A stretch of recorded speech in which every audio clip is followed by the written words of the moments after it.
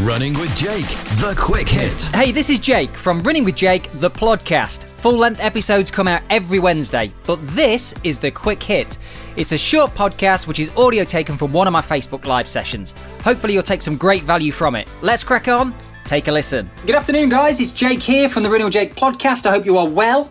I was just thinking about my training this week, the runs that I've done so far. Only on Wednesday, I ran Monday, did a very easy recovery run.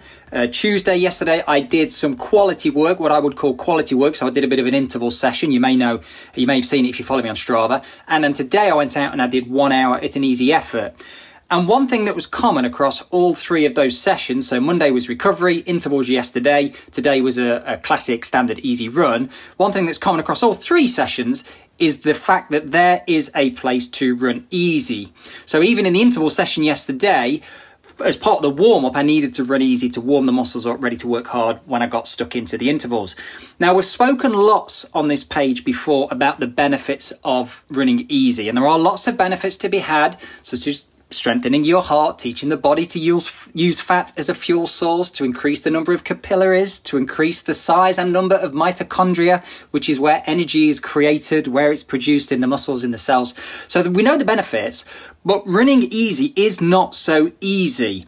I did a live video on Instagram recently with my good friend Joe Wilkinson, who's also a running coach, ex-GB athlete, and we were talking about the benefits of running easy, and we had a chat around that particular subject. But there was two things today that I thought about when I was casting my mind back onto my sessions that I've done so far. And there was two things in particular that really stood out for me that I applied in my training that I want to share with you in this video that I think will really help you to slow down. So running easy isn't so easy because we end up running too quickly. And it makes sense because even if you go out there to do something 60 minutes easy, 10, 20 minutes, sometimes even 30 minutes into the run, you start to feel good. You start to loosen up. So all of a sudden you're getting this endorphin release and you're wanting to push that little bit more and you're turning it into a session that it shouldn't be. And it's not truly easy. So the first thing that I think can really help you is to manage your temperature. Now, you can do this in different ways. I often say to people, I often advise, dress for how you are going to feel 15 to 20 minutes into the run rather than how you feel when you step out of the door. Because most people end up wearing too much initially, especially if you're relatively inexperienced, relatively new to running. You end up wearing too much, and then, of course, you're stripping things off by mile 1, mile 2, and you're just having to carry stuff. It's just uncomfortable. So I always advise people, look, dress for how you're going to feel when you really get into the run.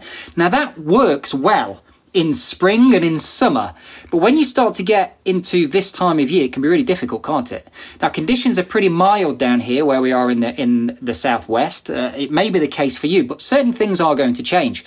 So if you go out the door dressed for how you're going to feel when you get really stuck into the run 20, 30 minutes down the road, then actually you're probably going to be pretty cold initially, too cold. So what happens then?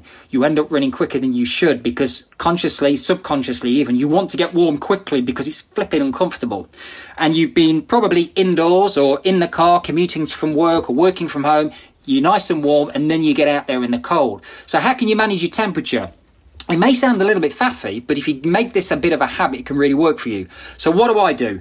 If I'm doing an easy run, and I'm running from home, I'll head out the front door, I'll dress accordingly, so I'll dress for how I'm going to feel as soon as I step out the door, but then I might run right, for example. So I'll turn right, down the road, and I'll probably run for 5 minutes or so. I'll turn around and I'll run 5 minutes back. So I've done 10 minutes of my run. I'm recording this. I've set the watch.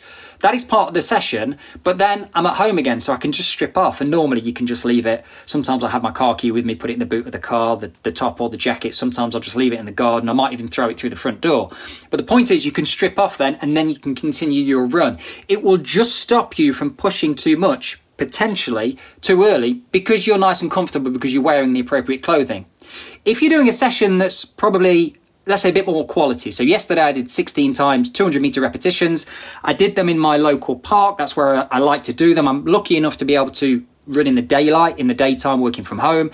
So I headed into the park. I was wearing, I've got a couple of sort of go-to tops, if you like, long sleeve tops that I perhaps don't care hugely about, and I'll use them to head to the park, and then once I've done my warm-up and warmed up nice and slowly, ready for the quality session, I'll then strip off, maybe tie it to a tree or a lamppost or the fence or whatever.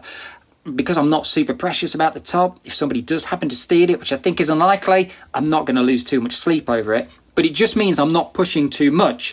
Because in the case of yesterday, if I'd have headed out there just wearing like the little kind of thin t-shirt that I did the main part of the session in, I'd have been freezing. I'd have ran far too quick initially. My cadence would have been too high. My joints wouldn't have been warm, just to get some temperature, just to raise my core body temperature. So by getting into that routine, whether it's an easy run or whether it's an interval session, of just having some extra clothing with you and being able to leave it somewhere at the starting point if you run at home, or if you go into a park or wherever you happen to do your quality work, if it's kind of in one small area, I think that can definitely help you. So that's tip 1.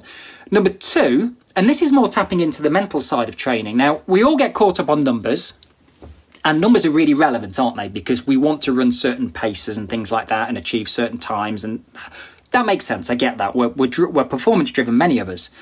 But there's a time, especially in an easy run, to kind of put those numbers aside. So what do I mean by this? If you look at pretty much any of my sessions on Strava, and I'm not saying I always get it perfect, by the way, but typically, if you look at my average pace, that's one number, right? So it'll give you my average pace. Then if you go into actually what each mile was, the splits, you'll notice that the first mile is pretty much always significantly slower than the rest of the miles. And that's a real conscious thing. And I really have conditioned myself over the years to do that.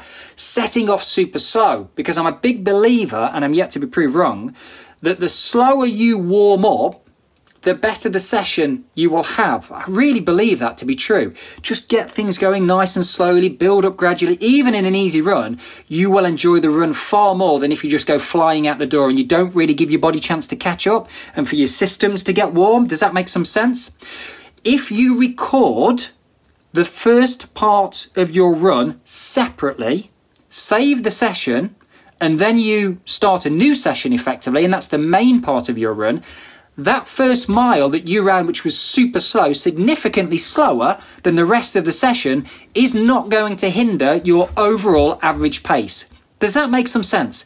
Because I'm not super bothered about what the number says. I'm a coach. I try and practice what I preach where I can. As I say, I don't always get it right, so I don't mind too much. But I know there's lots of people that, oh, well, this average pace is, if I'm plodding at 10 minutes per mile and my typical slow pace is 9 minutes per mile, that's going to hinder my overall average time for the session. Then I'm going to get back home and I'm going to beat myself up about that.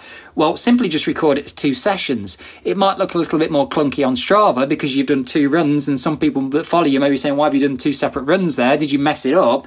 No, I made the conscious decision to record the first mile as a warm-up because I don't care what pace it is. I'm going to crawl along at 12 minutes per mile or whatever it is. Stop, save the session, and then you can get into your main session. You're nice and warm and it won't hinder your numbers.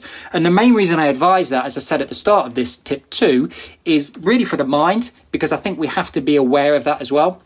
If we manage our mindset and we have certain, I suppose, tips and techniques we can apply, I think it helps us to perform better, and that can ultimately help you to get more out of your running. So really, 2 quick tips here on how to slow down, because we know easy running is easy but not so easy to do, which is bizarre. So the first one is manage your temperature. Just make sure that you are taking something extra with you, particularly this time of year, and have somewhere to deposit that top or jacket, hopefully something that you're not super precious over.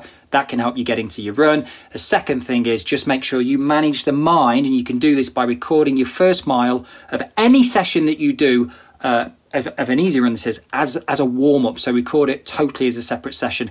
It might be anywhere from 1 up to sort of 2 miles as a warm-up. Then you can get into your main run.